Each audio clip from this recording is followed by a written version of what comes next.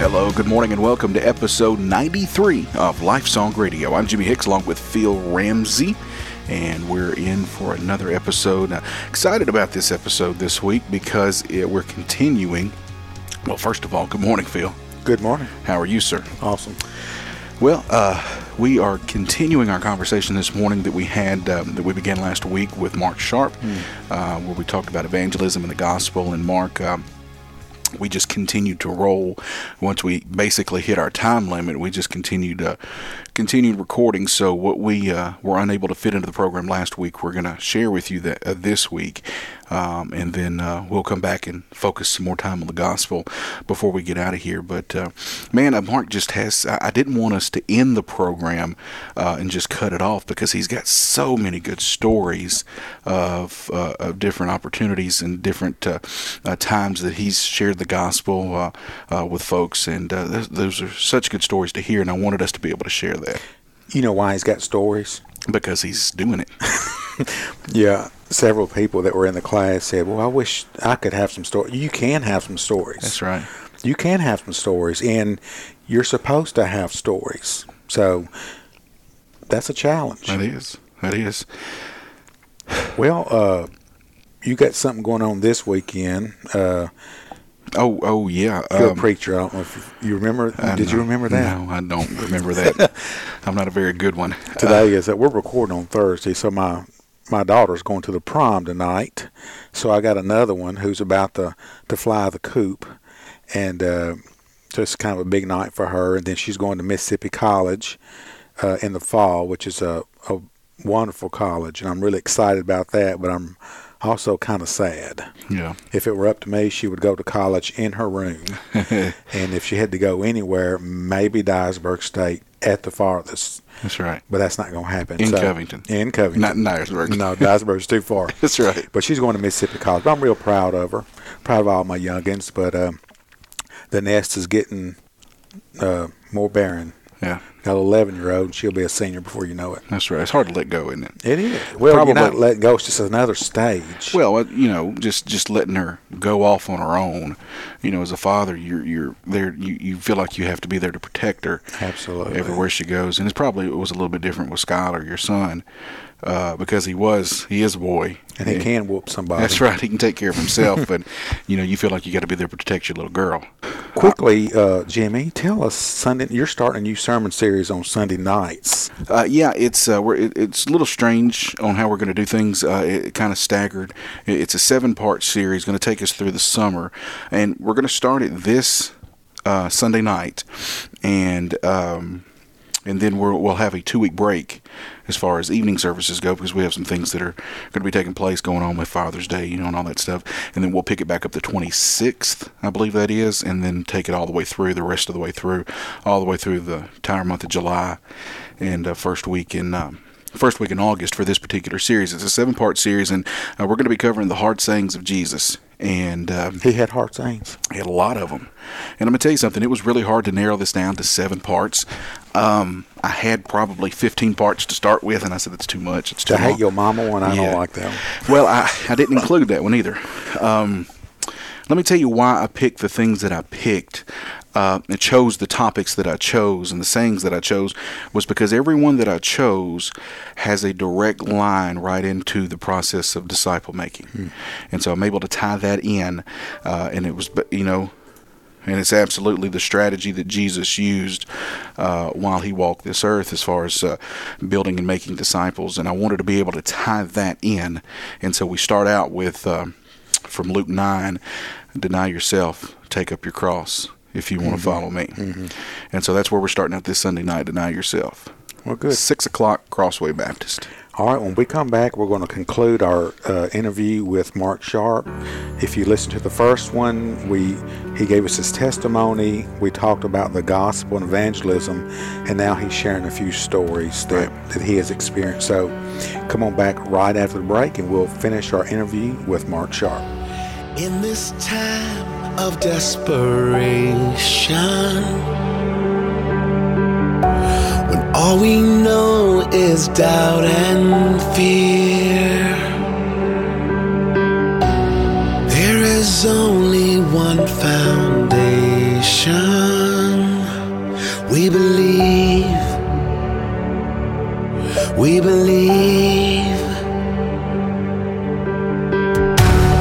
In this broken generation,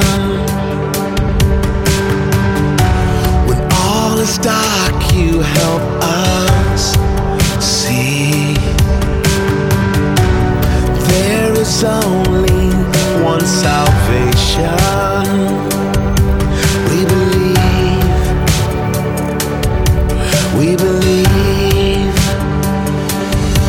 We believe in God the Father. We believe in Jesus Christ. We believe in the Holy Spirit, and He's given us new life.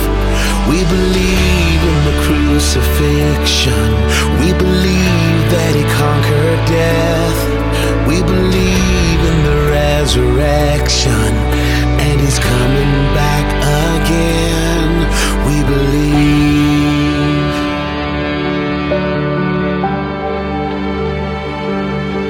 So let our faith be more than anthems, greater than the songs we sing. And in our weakness and temptations, we believe. We believe. We believe in God the Father. We believe in Jesus Christ. We believe in the Holy Spirit, and He's given us new life. We believe in the crucifixion.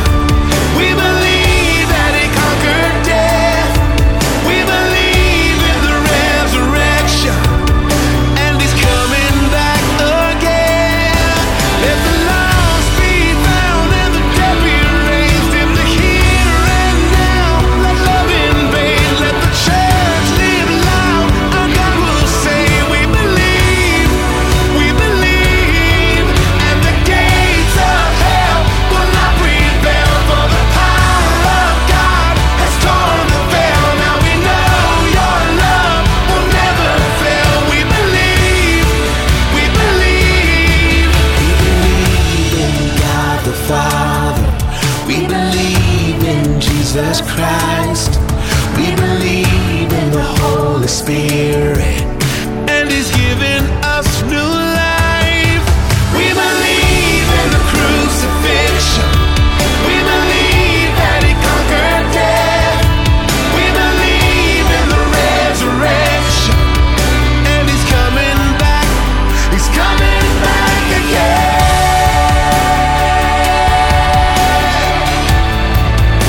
He's coming back again.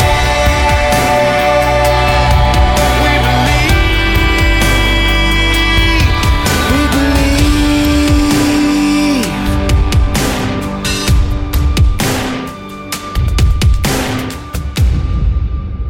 Well, we've talked about the gospel, and now, Mark, give us a few examples. I know you've traveled many countries, and I know you've got stories from local stories of sharing the gospel with people. Share a couple stories with us that really stick out in your mind where the gospel was proclaimed and lives were changed.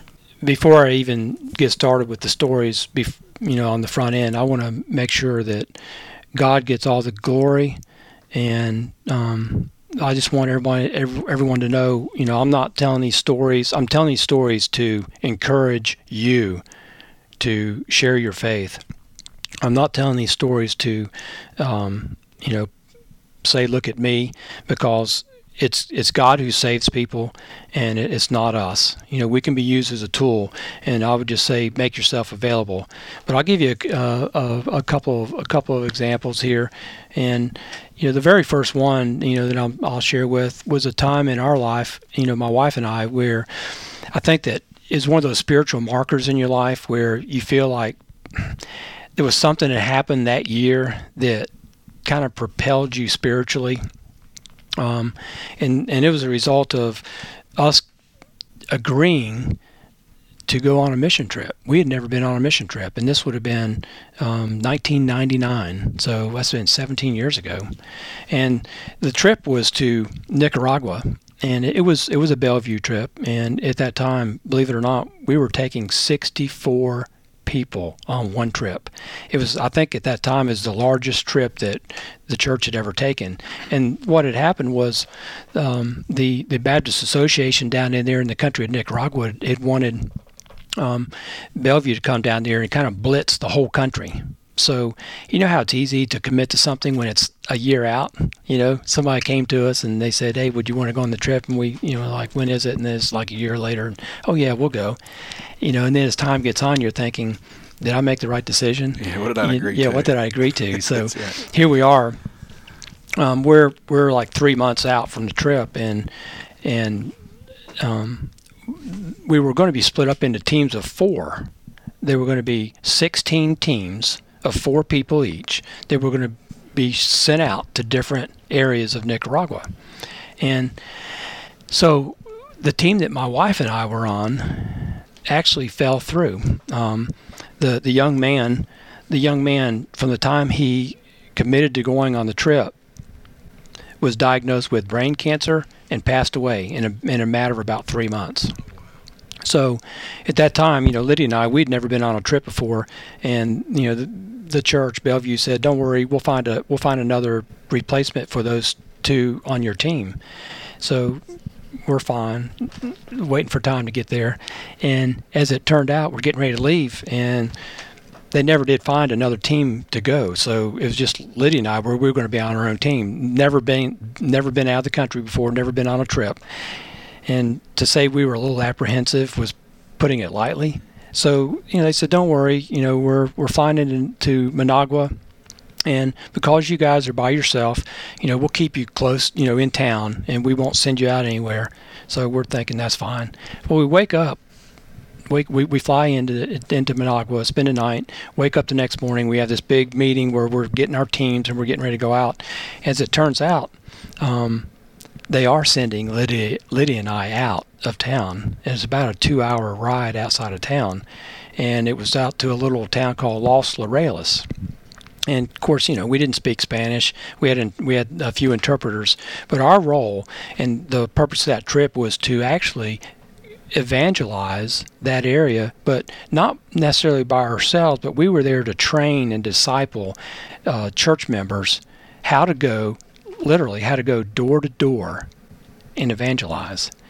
And so here we are, we get ready for the trip. And have you ever seen the old Volkswagen commercials where it was kind of a goal to see how many people you could get inside of a Volkswagen Bug? Yeah. Well, that's what I felt like. Jimmy's house on the way to church on Sunday. That's right. How many kids you got? Oh, well, we're not going there. But so we're on our way out there, and really, Lydia's looking at me like, "What'd you get me into?" I'm looking at her like, "What are we going to do?" We don't speak Spanish, everybody's speaking Spanish in the car. There's like eight or 10 of us in this car that's supposed to hold 4, and we're driving. It's hot. The humidity's about 100%, and it's 95 degrees outside already. It's 10 o'clock in the morning, and we're going to this little town called Los Laureles, which has turned out to be a little village. It was in the middle of a 50,000-acre sugarcane farm. So we go for about an hour, and then the road ends, and now all of a sudden we're on a dirt road, and we're actually in sugarcane that's up about 10, 12 foot high. You can't see any direction, but what we notice is that there are a lot of workers walking, and they all have machetes carrying them, and I'm thinking, I'm taking my wife and myself into our death. We're never going to come back again. This is how it ends. Yeah. And literally petrified. I'm seriously, I'm thinking at this point in time, I'm thinking, God, if I committed to something that I'm not prepared for, or that I'm not supposed to be here, was this some kind of a sign that I missed when our team fell through, that we were supposed to back out, because I really felt unprepared. And so after about another hour riding on that road, and I've got to be honest with you, Lydia and I both, we were scared. I mean, we were fearful, I guess, of the unknown, not knowing what we were going to encounter. So we finally get to this little town or little village. No electricity, none. No running water. People just living in basically mud buildings and tin roofs. They drink water, but they collect off the roof in rainwater. Nobody really even had doors on their houses. They just had open areas, and chickens walking through or whatever, dirt floors. But this little church that was there, they had about 10 or 12 people waiting underneath of a shade tree when we pulled up, and just really sweet people. We didn't speak their language, so we could just speak in English and have the interpreter tell them what we said, and we introduced ourselves, who we were, etc. Well, there really wasn't much to talk about, so I just said, look, let's get busy. So we broke up into some teams, and we were going to start going door to door. Well, we were trained. Lydia and I were trained at Bellevue in a program called Evangelism Explosion. Just a really good, compact way of sharing the gospel and make you comfortable sharing it. So one of the questions that's kind of an introductory question when you run across someone is you ask them a question, something along these lines. If you were to die today, do you know for certain if you'd go to heaven or not? So, I thought, well, that's going to be a good question to pop on the front, to ask someone. So we start walking, and we walk up. We're walking down this dirt road. We walk up to this first house, and there's a man leaning up against his building. And everyone's little yard was fenced in with barbed wire fence, and the custom was that you would ask permission to come into the yard. So here we walk up, and this man's leaning up against the building with no shirt on. I can remember it like it was yesterday. And he didn't look like he was real happy, but he was leaning up against the house, and we, said hola or whatever it was, and asked if we could come up there. Well, he said, yeah, we can come in. So here we are. There's actually about 6 of us in my group. We walk up there, and I'm thinking, I'm thinking, this is the biggest mistake I've ever made in my life. I don't know what's getting ready to happen. For all I know, the guy's going to whip out a machete, and that's going to be the end of me, type thing. And we walk up, and I'm really fearful, but I'm thinking, well, there's really no small talk to do, because what am I going to talk about? So, okay. Yeah. Mm-hmm. So I asked the guy, I said, I told the guy who I was. I told him my name.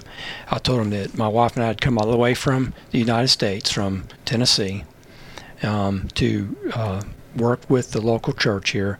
And I said, but I came to ask you a question. I said, could I ask you a personal question? He said, sure. So I asked him that question. I said, if you were to die today, do you know for certain if you go to heaven? Well, he started talking, and to me that's a pretty simple yes or no question. So he starts talking. He talks for like 3 minutes, just nonstop. I mean, I don't know, and he's kind of he's moving his hands around. He's very animated, and I'm thinking, what's he doing? What's he saying? I mean, is he getting upset? I really don't know what he's saying. So, doubtful me, I'm just sitting there praying, God, don't let him hurt us, at least me. And so give me time to get away. Yeah, Let me start on these guys. I'm already looking for an exit, And so he gets through talking. I look over at the interpreter, and I said, what did he say? He said, well, here's what he said. He said he's working in a sugarcane field about 3 months ago, and he cut himself with his machete on his hand. And he got a severe infection, and he didn't have money. He didn't have any money to buy medicine, and he had an infection in his body, and he almost died. And he said he was so fearful that when he was about to die, that he did not know what would happen to him when he died.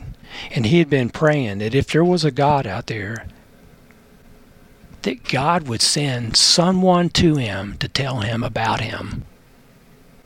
That was the very first person that I encountered when I stepped off the plane in Nicaragua. And I can tell you from that point on, that whole week, it was story after story after story that both my wife, as she shared the gospel with people, and then I did, and as we trained these people, we saw so many people. It's like just picking fruit off of a tree. And his name was Enrique, and I can see it, like I said, like it was yesterday. We would do that during the daytime. Then in the evening we would have a church service. And I can remember Enrique coming that night, walking down the aisle. The pastor said, "We don't give invitations here. We don't. That's not our custom." I said, "Well, I'm just going to ask if someone has made a decision, if they'll walk forward, just as a public statement that I'm not ashamed of the gospel and I'm ready." So we did that, even though he said they didn't do that. We did it anyway. And Enrique walked down that aisle with tears in his eyes and was so grateful for God saving him. And that next night, well, he brought his wife, and that next night his wife made a decision. And then that next night, his daughter came and made a decision. She was about 10 or 12. And I had a chance to talk to the pastor of that church about 2 or 3 years later. And I was so overjoyed to hear that Enrique was a faithful member of the church. I think he was a deacon now, at the church, and was just so faithful and living a life for Christ. And I was just thinking, how cool was it that God sent us 2,000 miles away or whatever it is from Memphis to Nicaragua just to share the gospel with this guy that had asked God to send him somebody. He could have sent 1 million other people. He could have sent 500,000 people in the city, in the town of, in the country of Nicaragua to share the gospel with him. But because we made ourselves available, yes, it was a miracle that he got saved, but it was a blessing to Liddy and I to be a part of that. And the only thing we did was make ourselves available. Yeah, it goes back to, I've said it so many times, God's not looking for ability, he's looking for availability. But what sticks out to me to that story is when you were talking about driving down that sugarcane dirt road, being so fearful and having the conversation, I guess, with yourself, I don't know, or maybe it was with your wife, but of wondering, did we do something we're not ready for? Yeah. And then absolutely you were ready for it because he sent you for the purpose. Well, Yeah. he was, our Sunday school lesson this past week and Sunday, Cornelius and Peter. And God was working not only in Cornelius, did I say that right? Cornelius. I can't talk, I got braces. Cornelius' heart, but also Peter. And I believe that's the situation that you described. God not only was working in his heart, but he was also working in your heart. And I believe God put that together. Oh, absolutely. Yeah. I grew up in Maryland, and my dad was called to the Washington, D.C. area back in 1964. I was just 4 years old. It just turned 4. And he was called to start a church in a little suburb, little bedroom community outside of Washington, D.C., a place called Bowie, Maryland. And so, my dad still lives up there. My mom passed away a year and a half ago, but I have 2 sisters that still live there. So we go back to Maryland 2 or 3 times, at least 2 or 3 times a year. And, growing up, or for our children growing up, we used to really love to go to Washington because we'd always make time to take them to the White House and the Capitol and just do sightseeing, things that, I did in school growing up.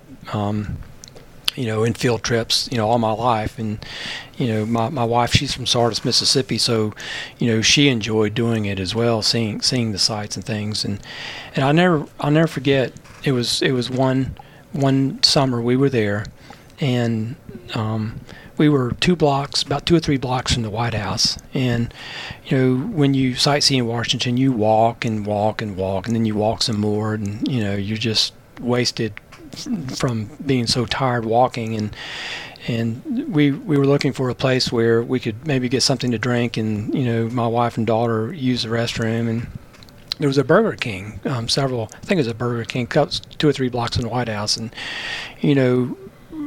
I was out on the sidewalk along with my son John Mark, and Lydia and Anne Marie went inside the restroom, and there was this man outside, and he was panhandling, and he really didn't look like he was that hungry from a physical standpoint necessarily. He looked pretty healthy, and he really didn't look dirty, so much, and of course they do have professional panhandlers in DC, like they do everywhere, I guess. But he asked me for some money, and I told him, I said, I've got something better that I can give you.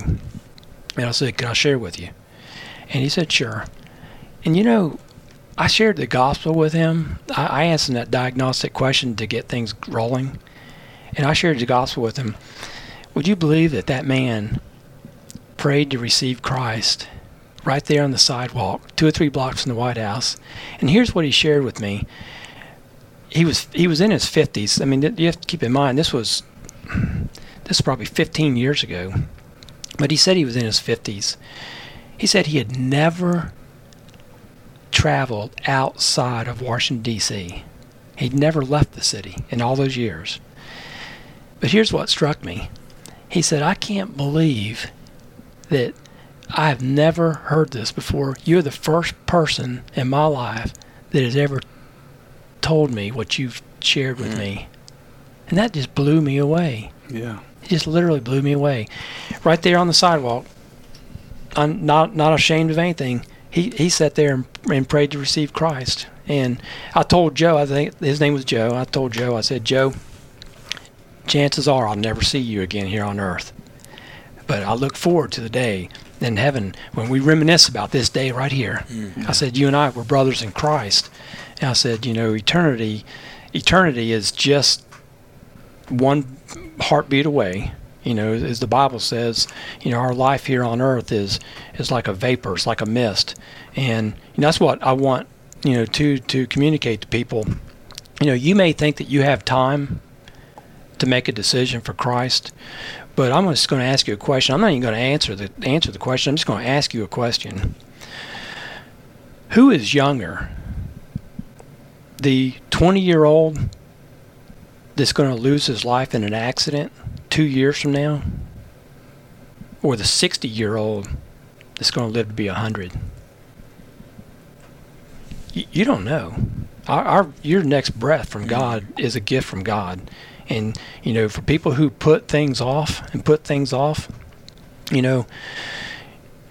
that's a very dangerous way to live life. I mean, it's really nothing short of playing Russian roulette. Mm-hmm. It's actually worse than that, because you're talking about your eternity. So, I'm just, there again, I didn't go to Washington that day thinking, I'm going to find someone. Maybe I should have been thinking that way, but I didn't go with the intent purpose of, okay, we're going to share the gospel with somebody and save it. It's like that opportunity came to me. I'm just standing there minding my own business, and that guy comes up to me and asks me for money. And I turned that opportunity into I turned that worldly opportunity into a godly spiritual opportunity. And I'm just going to tell you, we can do that on a daily basis as we live our lives. And that's why this course that we just got finished teaching, conversational evangelism, that's why it's so important to me, and why it's such a blessing to teach others to don't be afraid to put yourself out there. You don't have to be a Bible scholar. Mm-mm. You really don't. I mean, the gospel is so simple a child can understand it. Yeah. You just have to be willing and make yourself available. I want to thank Mark Sharpe for taking a time out of his busy schedule to share his testimony and the gospel and some stories. I really, really enjoyed it. So for the next few minutes, we got a few minutes left. Let's take a little bit deeper look into the gospel. We discussed it last week, but let's look at it a little bit more. Romans 1:1. Paul, a servant of Christ Jesus, called to be an apostle, set apart for the gospel of man. Is that right? Yep. It is? Did you say gospel of man? I did. No, I didn't catch that. I'm sorry. No, that's not right. You see how quickly you can be deceived? Yeah. Okay. Well, I didn't think you were heretical, so that's why I was agreeing with you. Set apart for the gospel of God. That's right. That's the key. Yeah. Usually, I tell you what, we have distorted over since the first church what the gospel is. Yeah. And it seems to be a trend more now than ever to begin the gospel with the man. His needs, his wants, his desires. What do you have for me? That is the wrong place to start. So ever since the first century, the gospel has been distorted. So we need to get back to the true gospel. Galatians 1:6 says, I'm astonished that you are so quickly deserting him who called you into the grace of Christ and are turning to a different gospel. Not that there is another one, but there are some who trouble you and want to distort the gospel of Christ. But even if we or an angel from heaven should preach to you a gospel contrary to the one we preach to you, let him be accursed. As we have said before, so now I say it again. If anyone is preaching to you a gospel contrary to the one you received, let him be accursed. Why is it important to get the gospel right? Look, you do not want to fall in this category of distorting this gospel. So let's take a few minutes here. Got a few minutes left, and walk through the gospel. Before we do that, let's talk about. You alluded. I want to say this just real quick before we get into what the gospel is. Let's look at the problem that we're facing today, and you alluded to it just a minute ago. But let me start by asking you, what is the gospel? What does that word mean? It actually means, in the Greek, it means good news. Okay, that's right. So why is it good news? It's only good because there's bad. That's right. The problem today that we have a issue with the full gospel being presented and proclaimed, in my opinion, is we spend so much more time. We're so quick to get to the answer, rather than spending enough time having folks realize the real cause of their sickness. And that's obviously true moral guilt in the presence of God. And so we don't spend enough time on the problem because we're so anxious to get to the answer. Very quickly. Very quickly. You need Jesus. Well, why do I need Jesus? Let's spend some time there. Well, you need Jesus because, again, the gospel begins with God, the nature of God. And what is God's nature? God is holy. Yep.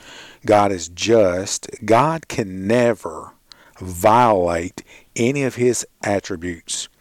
He can never do anything to contradict himself. And that's who you want God to be. That's right. You don't want anybody other than that. How would it be that the God of the universe be evil or not be right? That's right. To waver in what is right. No, we want a just God. We want somebody who is holy, who is perfect.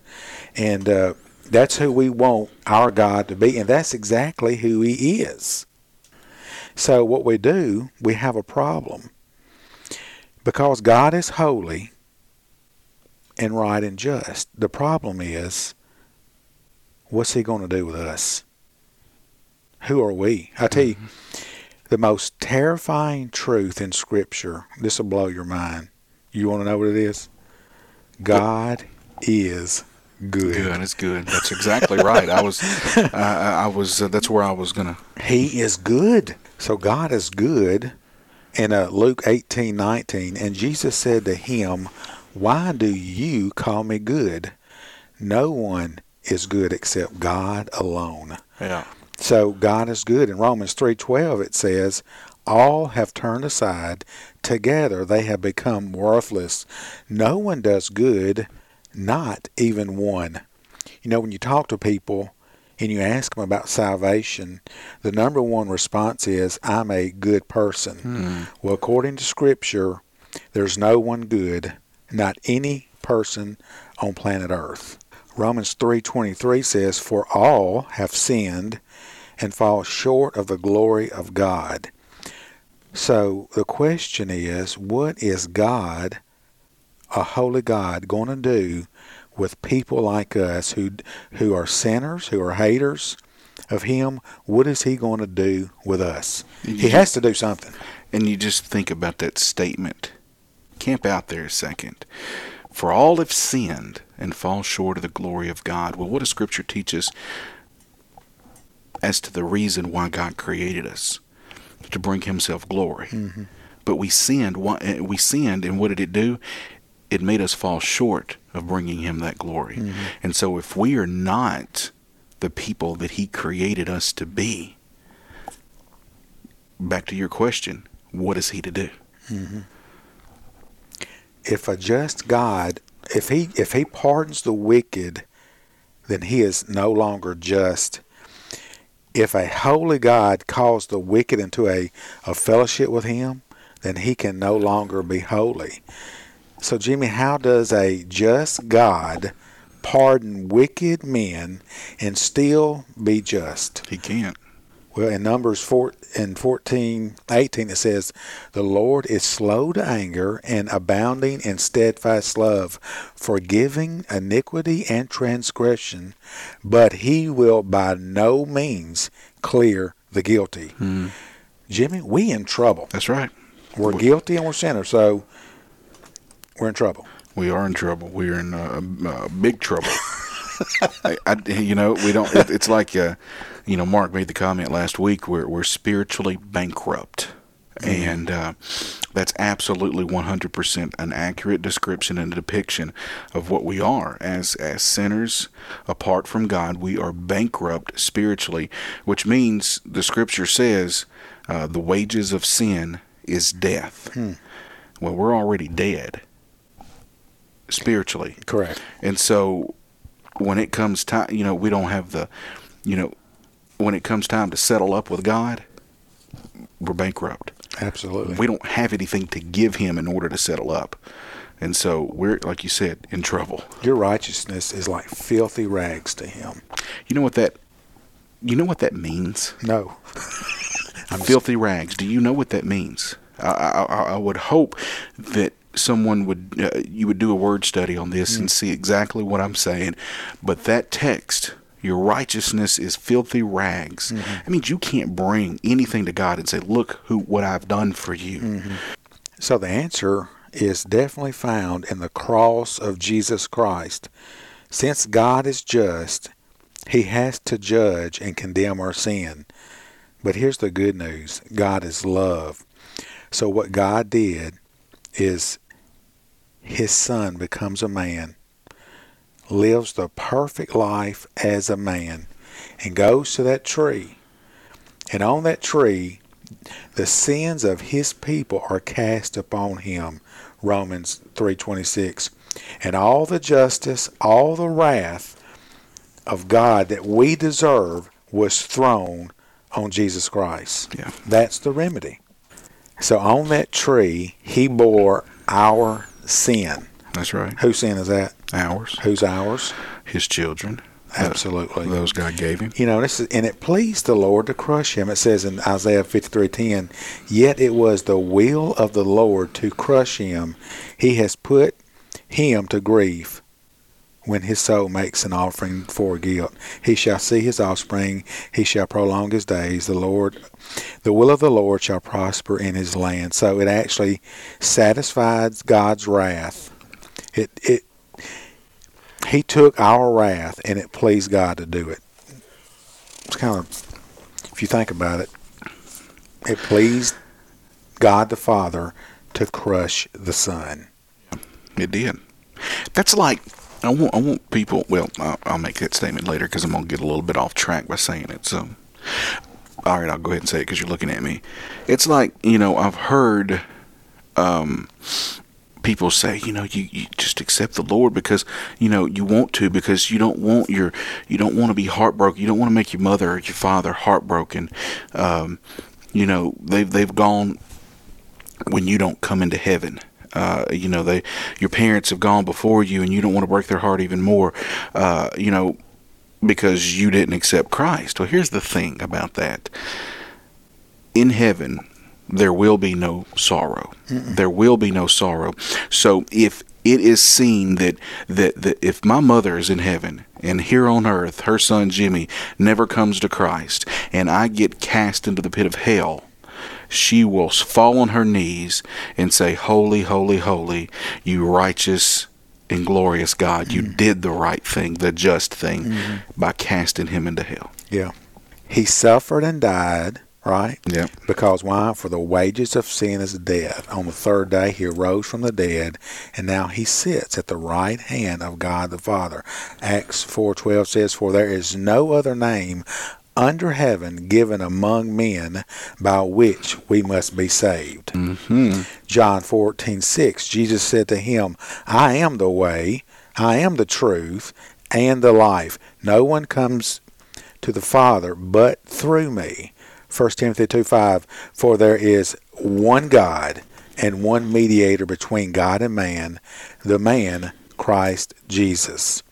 So what should we do in order to be saved? Well, Acts 17:30 says, "He now commands all people everywhere to repent."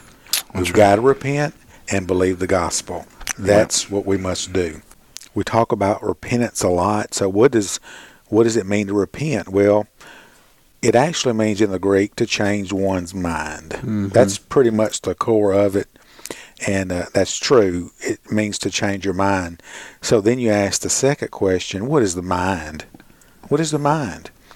Well, when the Bible refers to the mind, it's the heart.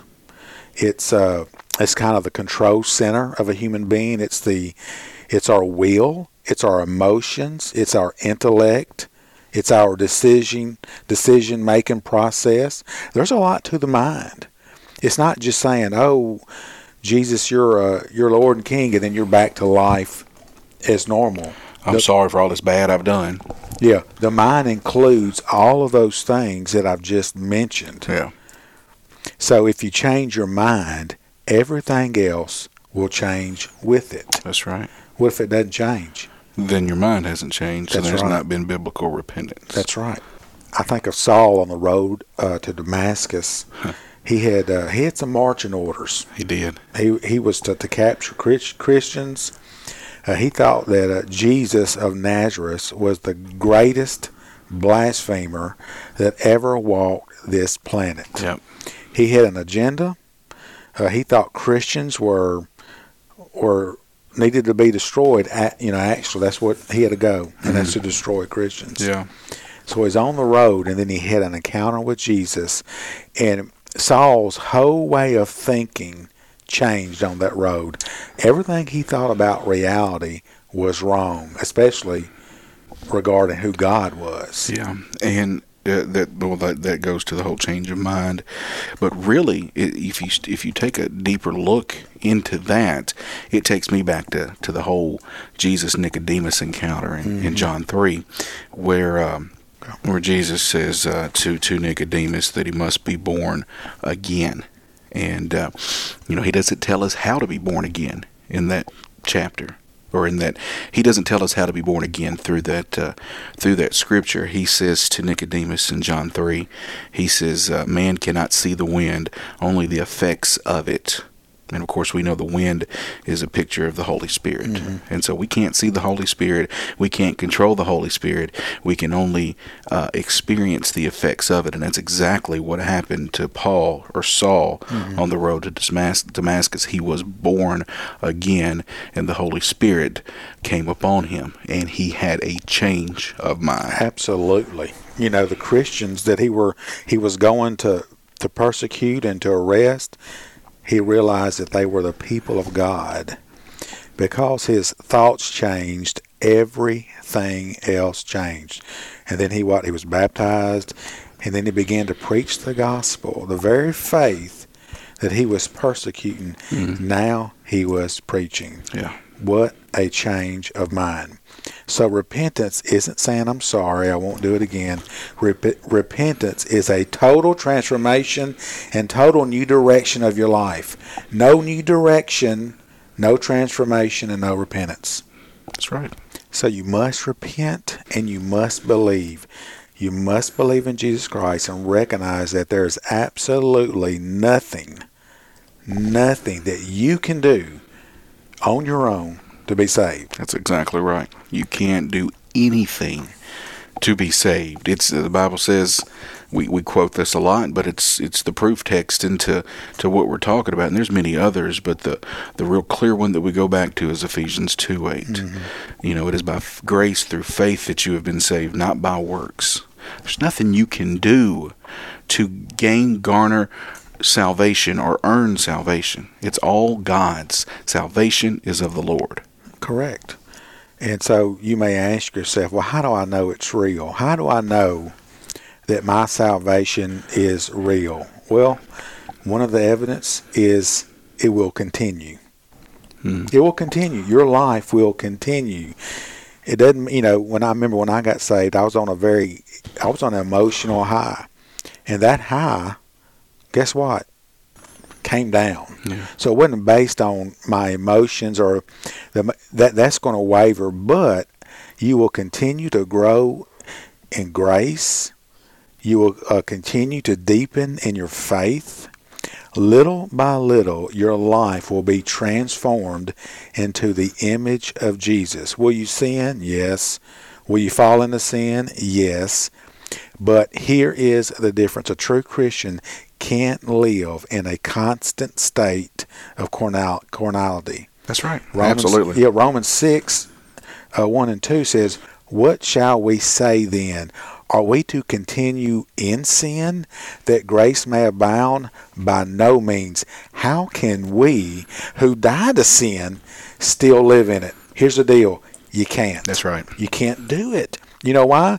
Philippians 1:6. He who began a good work in you will bring it to completion at the day of Jesus Christ.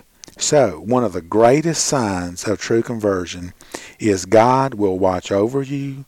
He will be like a parent. He'll watch over you, and sometimes when you get off the path, he'll bring you back on, and sometimes, well, he will. If you stay off the path, Hebrews 12:6, he'll discipline you because he loves you. That's right. Endurance is a mark of a Christian. Mm-hmm. So, Jimmy, we agree it is the salvation of God. It's not walking down the aisle. It's really not. You can't base it on a profession of faith. Nobody is saved by a profession of faith. How do we know that? Well, in Matthew it says these people had professions of faith, but God never knew them. That's right. So don't base your salvation on something that might have happened 30 years ago. If it did happen, then it's happening now. Yeah. So that's kind of the evidence, I believe, that one of the evidences of many that you've been born again. Yeah, I would just say that, these don't get deceived. Don't let it's a work of Satan. It's a lie straight from the pit of hell. To don't ever let anybody tell you that you're saved based on one of these ABC 1, 2, 3 repeat after me prayers, because those will not save you. A ritual, saying a prayer will not give you salvation. It's only the God of the prayer that can save you. Mm-hmm. So don't you ever believe that saying a prayer, some magic potion for salvation, ever saved you, because that's deceived millions of people. And I really, truly am convinced and believe in my heart of hearts that there are millions of people in hell, in torment, in torture today because they believed they were saved because they prayed a prayer at some point in their life. But they did not have any change of mind, any change of life following that prayer. So salvation is from God. It's not an owl. It's not a prayer. Now, not against those things. Heard one person say, "Man, he almost got saved. He almost walked down the aisle." I got news for you. Ain't nothing magical about an aisle. You read in the Bible, read about all the aisles that were there. Guess what? There weren't any. The gospel was preached. People repented and believed and were born again. That's right. The key. If you walk an aisle, hey, you got saved in your seat if you heard the gospel. The aisle did nothing to you. I'm not saying I'm against it at all. I'm just saying don't base your salvation on an aisle or anything you've ever done. Absolutely. Let's just put it that way. Well, next week we're thinking about possibly getting in the book of Galatians. Yeah. That's a Oh, that's awesome. It is. My life verse comes out of Galatians 2:20. You know, being crucified with Christ. You know, that's the one that I cling to the most. So I'm real fired up about getting into Galatians if that's where we go. Yeah. Well, hey, tune in next week and we'll figure it out. All right. Well, let's go. Let's get out of here. As we do, let's pray. Father, we love you. Lord God, just thank you so much again, as we tell you every week, for this opportunity that you've given Phil and I to come together every week and to share your goodness, to share your gospel, and to bring glory into your name. So, Father, we thank you for this opportunity. We know that those listening today have heard the gospel. They have heard the biblical gospel, which comes from your word. And if there be any today that you intend to save, Lord God, I just ask you to draw them to yourself, draw them to repentance, and I just ask that you give them the clear mind, the ears to have heard the message that Phil shared, and Lord, I just ask that you just give them that courage to and that conviction to open their mind and to respond to you in repentance and faith. It's these prayers we pray up to you right now, in the holy, in the righteous, in the glorious and beautiful name of the only name under heaven by which man must be saved, the name of Jesus Christ. Amen. Amen. And amen. Well, we'll see you back here next week, folks, right here at Life Song Radio. Have a great week. I've done every devotional, been every place emotional, tried to hear a new word from God, and I think it's very odd that while I attempt to help myself, my Bible sits upon the shelf with every promise I could ever need. And the Word was, and the Word is, and the Word will be. And the Word was, and the Word is, and the Word will be. People are getting fit for truth like they're buying a new tailored suit. Does it fit across the shoulders? Will it fade when it gets older? We throw ideas that aren't in style in the Salvation Army pile and search for something more to meet our needs. But the Word was, and the Word is, and the Word will be. And the Word was, and the Word is, and the Word will be. And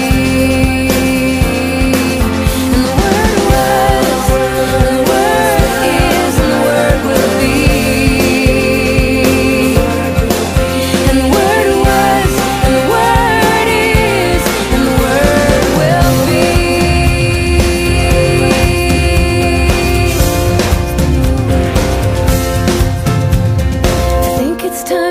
Discover all the ground that I have covered.